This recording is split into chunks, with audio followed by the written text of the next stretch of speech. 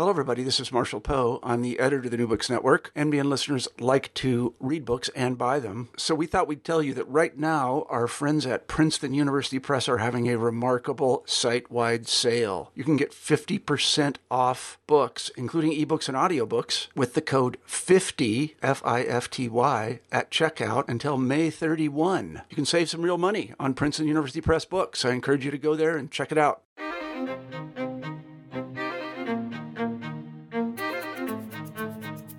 Welcome to the New Books Network. I'm Matt Johnson, and with me today is Dawn Peterson, a professor of history at Emory University, to talk about her new book, Indians in the Family: Adoption and the Politics of Antebellum Expansion.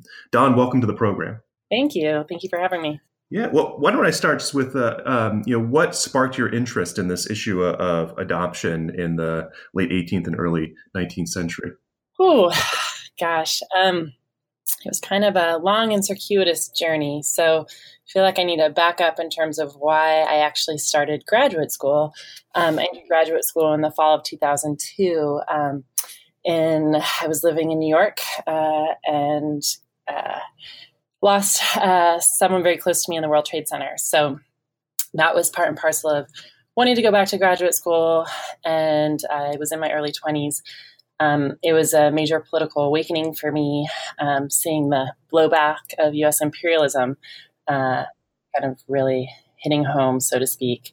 And so I wanted to go back to graduate school to kind of understand the deep roots of U.S. empire, and then also see the ways in which U.S. imperialism had always revolved around this intersection of gender, race, sexuality, and particularly family.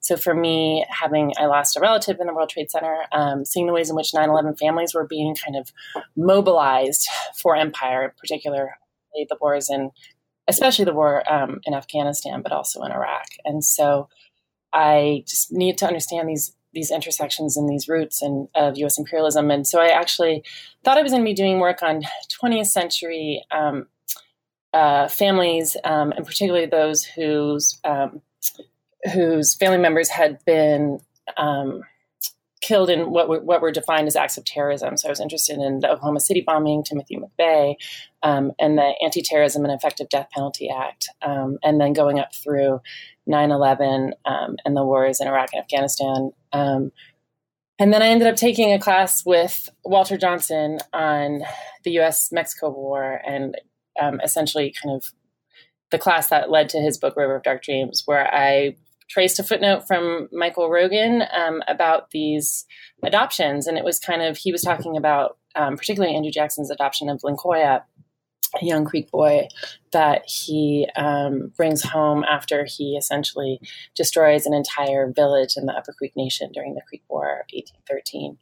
And essentially, to me, this was a kind of lens into, and helped me understand the deeper roots in terms of the intersections of U.S. imperialism, in this case, Indian country, and the ways in which ideas about family were always part and parcel of its justification, but also its deployment. And so to me, this ended up kind of exploding my brain in terms of allowing me to see the really deep roots, kind of discursive roots, but also actual, in many ways, kind of technocratic and strategic deployments of U.S. empire and how they revolved around family. So that was my initial entree into this particular topic, which ended up, the more I kind of dug through the archives and understood the sources that I was reading and contextualizing them in American Indian and African American history, I ended up with a much more complex story than I even initially imagined. That was not only a story about U.S. empire, but also and especially a story about indigenous resistance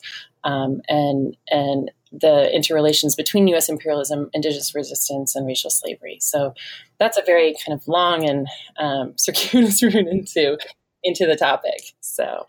Yeah, well, I think, you focus on what you call adoption. And for the listeners here, you talk about adoption in a different way than I think a lot of people would think of it. So how do you define adoption in this book? Yeah, I know that's one of those kind of tricky terms. Of course, the first adoption law isn't established until the 1850s in Massachusetts. And so this is long before adoption as in contemporary, our contemporary reality is defined. So I think of it in terms of, and as I talk about in the intro to the book, in a really kind of flexible way. Thinking about all the ways in which adoption is operating in this period. One, the idea on the part of federal elites, particularly folks like Henry Knox, Thomas Jefferson, but even Jackson at a certain particular moment, thinking about adoption as a form of incorporation and the ways in which Indians are framed racially in terms of the racial paradigms at the time as adoptable into the early republic. And of course, it's not adoption correlating to kind of full-fledged citizenship. But if we think about the United States and the ways in which folks are articulating it, elite whites are articulating it as a national family, right? And a white national family. Indigenous people, American Indian people are framed as being adoptable into this early republic, if not necessarily as full citizens. And this is where it's, I kind of trace in the arc of the book, changing racial discourses. But I don't know that, even in the early period, folks like Thomas Jefferson in his notes on the state of Virginia ever really, he even has this caveat of maybe, potentially or probably incorporable. So never really kind of acknowledged as, quote unquote white, right? But, or assimilable into whiteness in the ways in which whiteness correlates with U.S. citizenship, but certainly considered adoptable into the body politic as kind of marginal subjects and free subjects. And this is where I argue that people of African descent are never framed as adoptable as free subjects into the republic, at least by the elites that I'm tracing at this time. And so that's where the term adoption comes from on the imperial side. And of course, correlating to this adoption is the indigenous removal from ancestral territories. And so this is the adoption, U.S. imperial adoption is framed around the erasure of and dismantling of indigenous sovereignty. But on the flip side, I also see adoption in terms of the kind of selective adoption of economic practices on the part of American Indian nations that allows them to survive alongside and potentially within an early U.S. republic that is voraciously claiming and essentially expropriating indigenous land. So I see the term kind of useful on a number of levels, even though it also falls short. And we can talk more about that if you're interested in terms of the ways in which, it doesn't necessarily correlate to the ways in which indigenous children are adopted into U.S. families doesn't correlate with the ways in which indigenous people themselves understand adoption through the lens of kinship itself. So you focus on kind of white Southerners who are bringing American Indian children into their families. Why do you focus on the South in particular? Yeah. So most of the early part of the book, the second chapter, traces some of the earliest adoptions I found in the archives. And again, I use that term kind of flexibly and, mindfully in terms of these are not necessarily children who are integrated into the families that take them in. But the earliest ones I saw were actually coming from communities in the North and the Northeast in particular. And so that seems to be, as I talk about in the second chapter, a relationship between Quakers and Stockbridge, Mohican, and Haudenosaunee communities in the Northeast. But as I would kind of trace through the archives, I really ended up finding this large group of children who are mostly residing with various federal elites, including Thomas McKenney, who I write about considerably in the book, Andrew Jackson, and they're mostly coming from the Southeast. And so this is where I kind of through the archival work that I did, I found most of these boys are actually being sent away by their families to learn the mechanics in various ways of plantation slavery. And so this is where, just really in terms of where the archives led me, it led me to this constellation of relationships in the Southeast. And a lot of that, there's equal pressures in the Northeast in terms of displacement and removal. And, I believe that those, the placement of children continues in the Northeast in various ways. But as I kind of, dug in the archives, it was this constellation in the southeast that seemed to have the deepest impact in terms of the federal policy on the part of the United States in terms of how the justifications for Indian removal. So in the end of the book, as I talk about, these adoptions become very much a threat to the federal government in terms of Southeast Indian republics. And the young men that I follow that end up in white planter homes end up becoming major advocates for Southeast Indian sovereignty at Chickasaw, Choctaw Creek, and Cherokee. And so this is a way they're using their education in these planter homes to articulate pro-slavery, essentially, in not universally, but largely pro-slavery independent republics in the Southeast that will live alongside and potentially even economically compete with the United States. So this is where the archives essentially led me. And then this is as I was tracing through both federal records and records, pertaining to the individuals who were quote unquote adopted by federal elites. These were what James McDonald, a Choctaw man that I write considerably about, talks about as the paper wars that emerged over the course of the 1820s and 1830s that really culminate in the Indian Removal Act on the part of the federal government. And of course, these paper wars are directly tied to economic contests that are unfolding over racial slavery in the Southeast. One of the things that I loved about this book is that you bring out these amazing stories. So you cover a lot of ground, but a lot of these chapters are kind of rooted in, individuals. So they follow individuals. And one of those, white Southerners that you follow is, Silas Dinsmore. I mean, who is he and how does he fit into this book? Yeah, Silas Dinsmore was kind of a discovery for me. He's in the historiography of Choctaw and Cherokee history. But mostly just kind of a name here and there. And I haven't found anyone really up until this point who's done a deep dive into his papers. And I just was trying to learn more about James McDonald, who I knew had some kind of relationship with Silas Dinsmore because Silas Dinsmore brought McDonald to Washington, D.C., where he ends up residing with first Baltimore Quakers and then Thomas McKinney in later years. And so I knew there was a connection there. So I found Silas Dinsmore's papers on microfilm, went through them, and then I ended up discovering kind of through him these really powerful sources that, once again connect family, kinship, race, and sovereignty in the ways in which he was describing his occupation of Choctaw territories, his establishment of a plantation there, his relationship to indigenous people there. He never really mentions Molly McDonald, James McDonald's mother, but there's a lot there that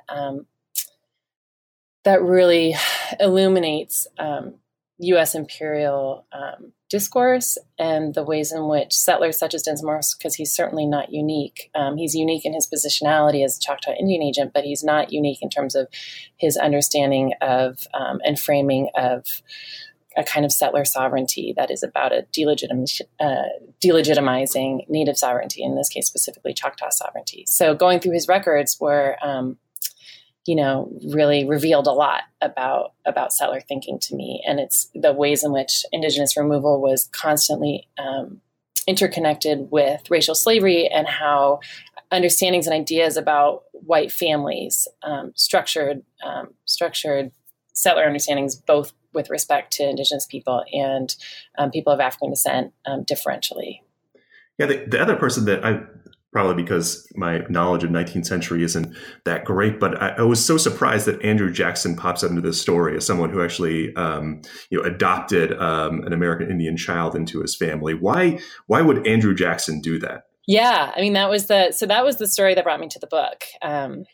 Essentially, Michael Paul Rogan in his book, Fathers and Children, he talks about Andrew Jackson invading the Creek Nation, and he takes a psychoanalytic approach, but essentially argues that this is Jackson kind of the Creek War, 1813, 1814, is a pivotal, as part and parcel of the War of 1812, is a pivotal moment for Native people and the U.S. government, U.S. settlers in the Southeast in terms of a major circumscription of indigenous ability to fight the United States through military conflict. And so the United States, of course, with the defeat of Great Britain, who had been, tenuously and certainly not a steadfast ally to indigenous nations, but certainly what in critical moments had offered some military assistance to indigenous people, with Britain effectively removed and Southeast Indian armed resistance crushed in the War of 1812 from the Southeast. You see a kind of change in native sovereignty. And so for Rogan, he argues that this allows Jackson a kind of authority to see himself as a father to Indian people and to kind of,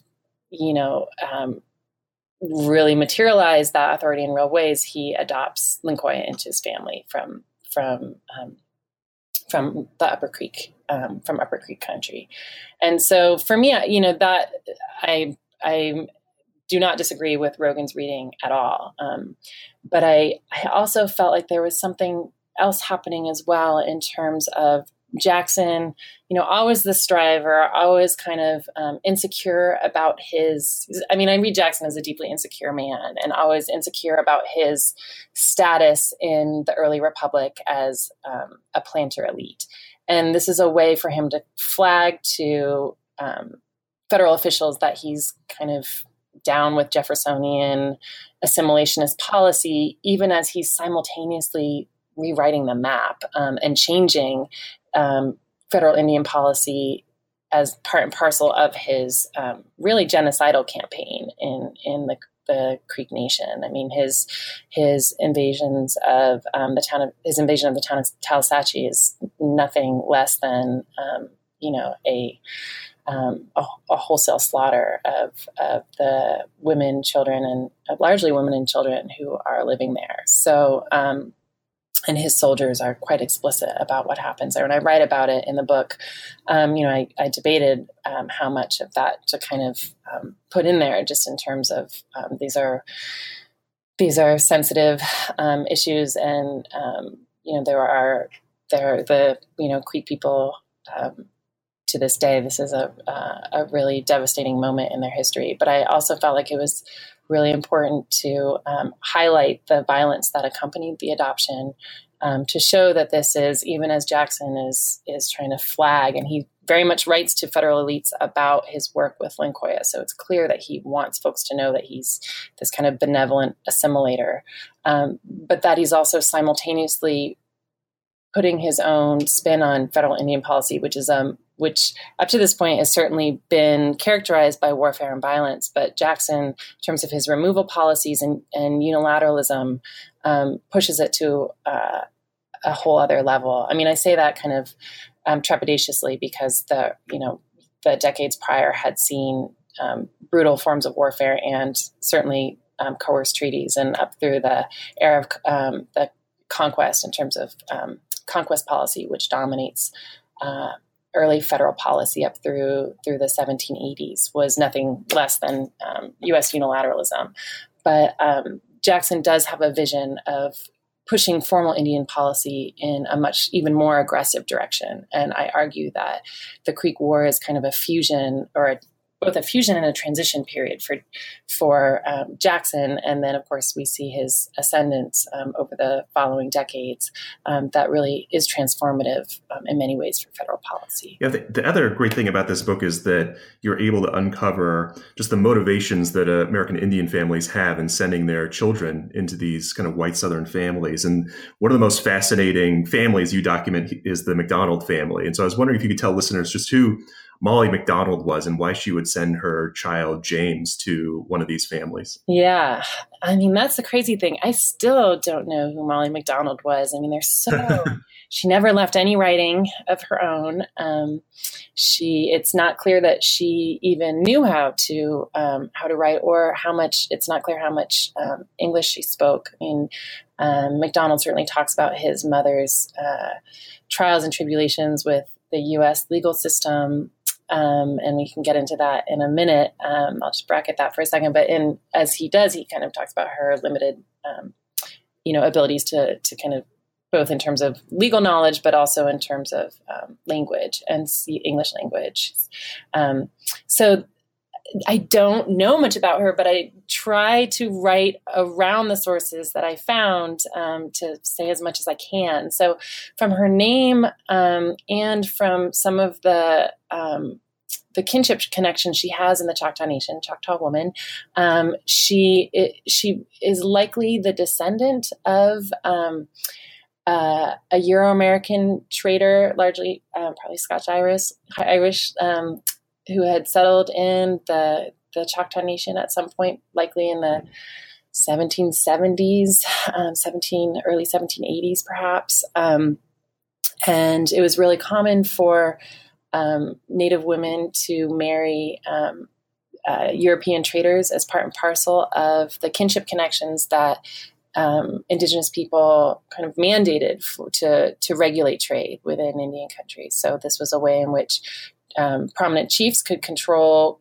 trade connections themselves by tying traders to their own families, but it was also a way to hold traders accountable to Native communities through intermarriage. And so it's unclear if MacDonald herself, Molly MacDonald, is a descendant of a European trader and a Choctaw woman, or if she herself, married a European trader, and that's where her name came from. So I speculate about that in the book. We don't know anything really about her ancestry. We do know, though, that she, from her connections, that she was certainly related to elite Choctaw chiefs. So she has kinship connections that really position her in an important way within the Choctaw Nation. Choctaw leadership roles were typically emerged out of particular family connections, kinship ties, and then various, what's the word? Merit-based, achievements. So through hunting, warfare, diplomacy, etc. So this is where we don't know much about Molly MacDonald, but it's clear that she has these kinds of really important connections. And then we do know she married 3 white men over the course of her life, and most likely traders who are intermarrying in order to establish these trade connections with elite Choctaw families. So that is what I speculate about her, and in relationship to her kinship ties. And I had help with genealogists who have done Choctaw genealogists who've done incredible work in this field. So I am completely indebted. Jennifer Myers in particular has done amazing work around this family and then the families that are connected to it at this time. And so through that and through her name and through her later connections with Silas Dinsmore, I speculate that she's someone who has considerable authority within her region of the Choctaw Nation. So I do know at a certain point she also holds people of African descent as slaves. The first inkling I had of this was a letter that her son wrote in 1824 demanding that the federal government compensate her for the price of an enslaved man of African descent who was stolen, quote unquote, stolen from her. I use stolen in quotes because obviously this is a structural fabrication that he doesn't own his own body, but he is sold to her by these white traders, and then they essentially come and after she's paid, according to James MacDonald, 7/8 of his price, they come and essentially take him, quote unquote, steal him back from her. And she's left with no abilities to petition to any of the state courts for compensation or redress, because she, as a Native woman and as just a Native person, she's not allowed to testify in court.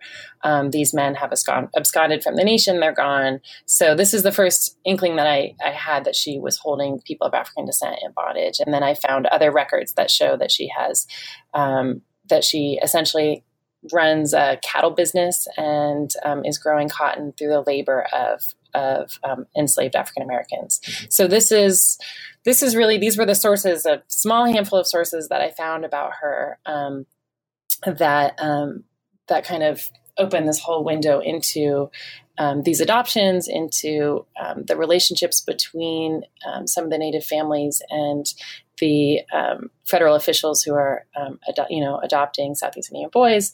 And then, of course, James McDonald's history as well, being her son.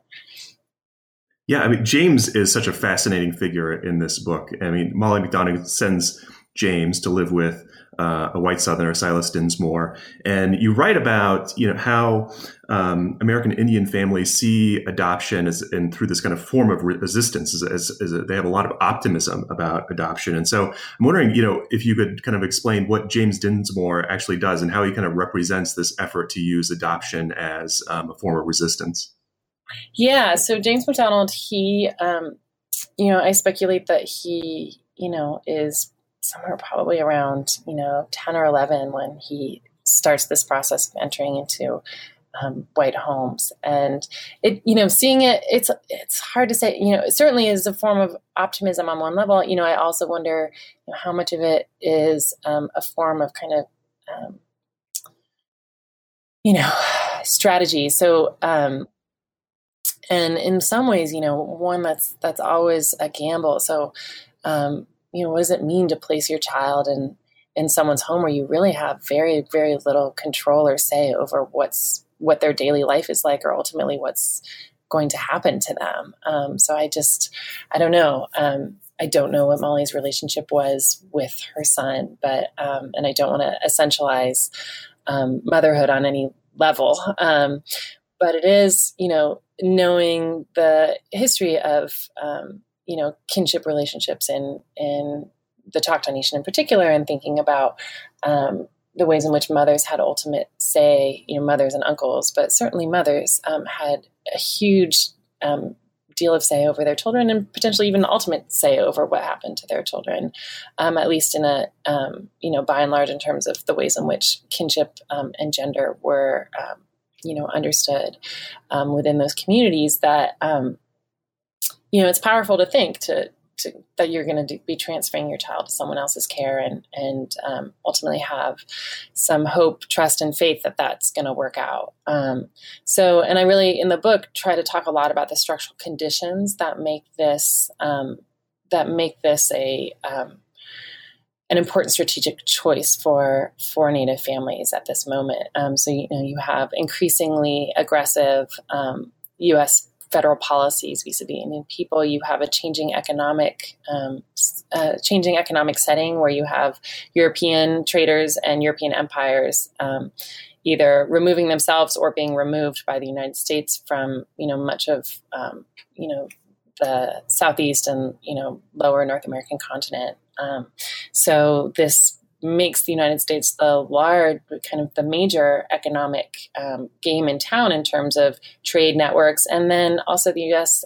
Federal government through the federal factory system, and Thomas Jefferson is explicit about this, is oriented around doing everything it can to get indigenous nations indebted to the United States government and using that debt to demand land cessions. And so you have these changing economic conditions and structural conditions that make placement in U.S. families a very a strategic choice that, for some families seemed a viable one for training their sons in a new economic system. And this is where, for Molly McDonald, I argue that system is directly related to the system of plantation and chattel slavery.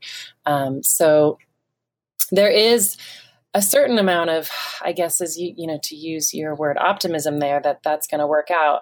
But I also really, throughout the book, wanted to frame the violence that's related to that choice. And so for someone like Molly McDonald, who's holding Black people in bondage, there's the ongoing violence of chattel slavery, which, folks as early as Equiano talk about as an ongoing form of warfare. So you have these kind of internal wars within the households, both white and Native, if we're thinking about slaveholding households.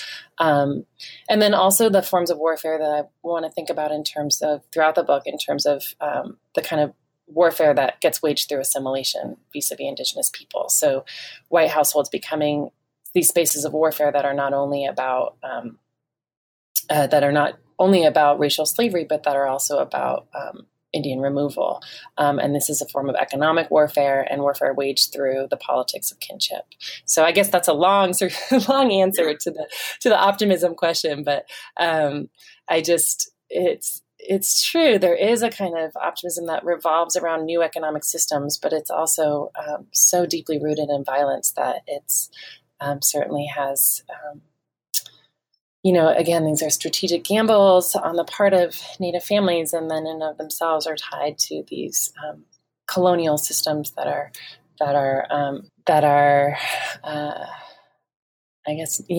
deeply tragic. Yeah. I mean, certainly their choices are very limited in terms of the strategies they can employ. But the last chapter of this book is really wonderful, where you talk about adoption kind of unraveling a bit as kind of a strategy, right? And that adoption really doesn't work out the way that Southern whites and Indian families had really hoped that it would. And so I was wondering if you could kind of explain, how this that you use adoption to kind of help explain the turn to policies of Indian removal. Mm-hmm. Mm-hmm. Yeah, I mean, that was actually, as I was finishing my dissertation, that was a question I believe Neil Salisbury had for me. Is what are federal policy makers saying around these adoptions at a certain point? What are we seeing in terms of congressional debates around Indian removal? And I was like, wow, that's a fabulous and important question. So that led to my deep dive into the debates around removal, which, if you go into the congressional records, they're euphemistically entitled Indian emigration. So, of course, erasing the history of violence and as making it sound, almost voluntary, right? And so I went into those congressional records, and I saw that there was, the kind of, if not, certainly the term adoption emerges, but there's also, surrounding the debates were these questions of, assimilation, assimilability, and both pro and anti-removers are deeply tied to this question: are Native people assimilable into the early U.S. Republic? And so, of course, it's an imperial question at its root for both pro-removal folks and those who are opposing removal, in terms of, it becomes about Native assimilability rather than ongoing imperial occupation of Indian lands. And so when I was looking at these congressional debates, for those who were focusing on and pushing forward, Jackson's Indian removal policies, they were arguing that these young men who had been educated and schooled in these white households were working against their own Indian nations, and essentially arguing that they were kind of Native usurpers, that they were actually not even Native at all, and that through their many of them were descended, like James McDonald, from Native women and white traders. So they were arguing that they were not truly Indian at all in terms of their ancestry. And of course, this is related to various racial paradigms on the part of federal elites who understand strategically and importantly indigeneity at this point. This notion of the quote unquote full blood comes up a lot, and they refer to those who have been adopted as quote unquote half breeds, and using a term that, as I talk about in the book, is of course one that is tied to all kinds of notions of race and degradation in terms of indigenous ancestry. So they very strategically configure these adoptees as not necessarily Indian, but rather these kind of, all of a sudden they become white. They become white only when it serves Indian removal. They become these white usurpers of indigenous governments in the Southeast, and are understood as essentially working against, quote unquote, real Indians who would be best served by removal west of the Mississippi. And so they bring up their adoptions, they bring up their formal schooling in the United States, they bring up their ancestry to essentially argue that and imply that real indigeneity is linked to very different economic practices than these young men are performing. These young men are largely supporting pro-slavery Southeast Indian republics. And so they argue that, quote unquote, real Indians wouldn't be supporting these kinds of economic systems, and that in many ways implying that real Indians didn't have the kind of quote unquote capacity to engage in these kinds of economic systems. So really engaging in deeply racialized discourse that correlates, and other folks have talked a lot about this. I'm thinking of Philip Deloria's work, Gene O'Brien's work, where they talk about how essentially the understanding that on the part of white imperialists that Indians can never really be modern, and so they're engaging with this racialized discourse to imply that these adopted young men are essentially again not truly Indian, and are, because they're entering the ranks of leadership positions in their nations and really advocating for tribal sovereignty, they are not truly Indian and must be kind of sidestepped, deposed, or worked against to support real Indian interests, which is for, according to them, would be best served by removal. So this is where you see them arguing that Indians essentially aren't, at this point, adoptable into the early republic, and to them, quote unquote, real Indians. And this is where they're again engaging in very dubious and strategic racial discourse, and that they must be removed west of the Mississippi, where they should reside until the United States deems them assimilable into the early republic. And that's where the story kind of takes up after my book ends in terms of those histories. I end really with the Indian Removal Act. There's a long story that continues after that. And then for, those who are opposing removal, they are emphasizing the economic practices that these young adoptees are engaging with, and are picking up on the long history, racialized history of quote unquote civilization, which correlates to a particular notion of nuclear household, capitalism, land ownership, male-headed agriculturalism. And they're arguing that these young men who have been circulating through the United States show all the signs of quote unquote civilization and therefore are assimilable. And so they're opposing removal through this assimilation paradigm. So again, they're both imperial tropes, one opposing removal and one supporting it. Yeah, well, it's a wonderful final chapter. And I'm glad that your advisor or one of your committee members put it in there. Dawn Peterson, thank you so much for joining me today. It's a wonderful book. Thank you so much. Yeah. The book is titled Indians in the Family, Adoption and the Politics of Antebellum Expansion. Thank you very much for listening today.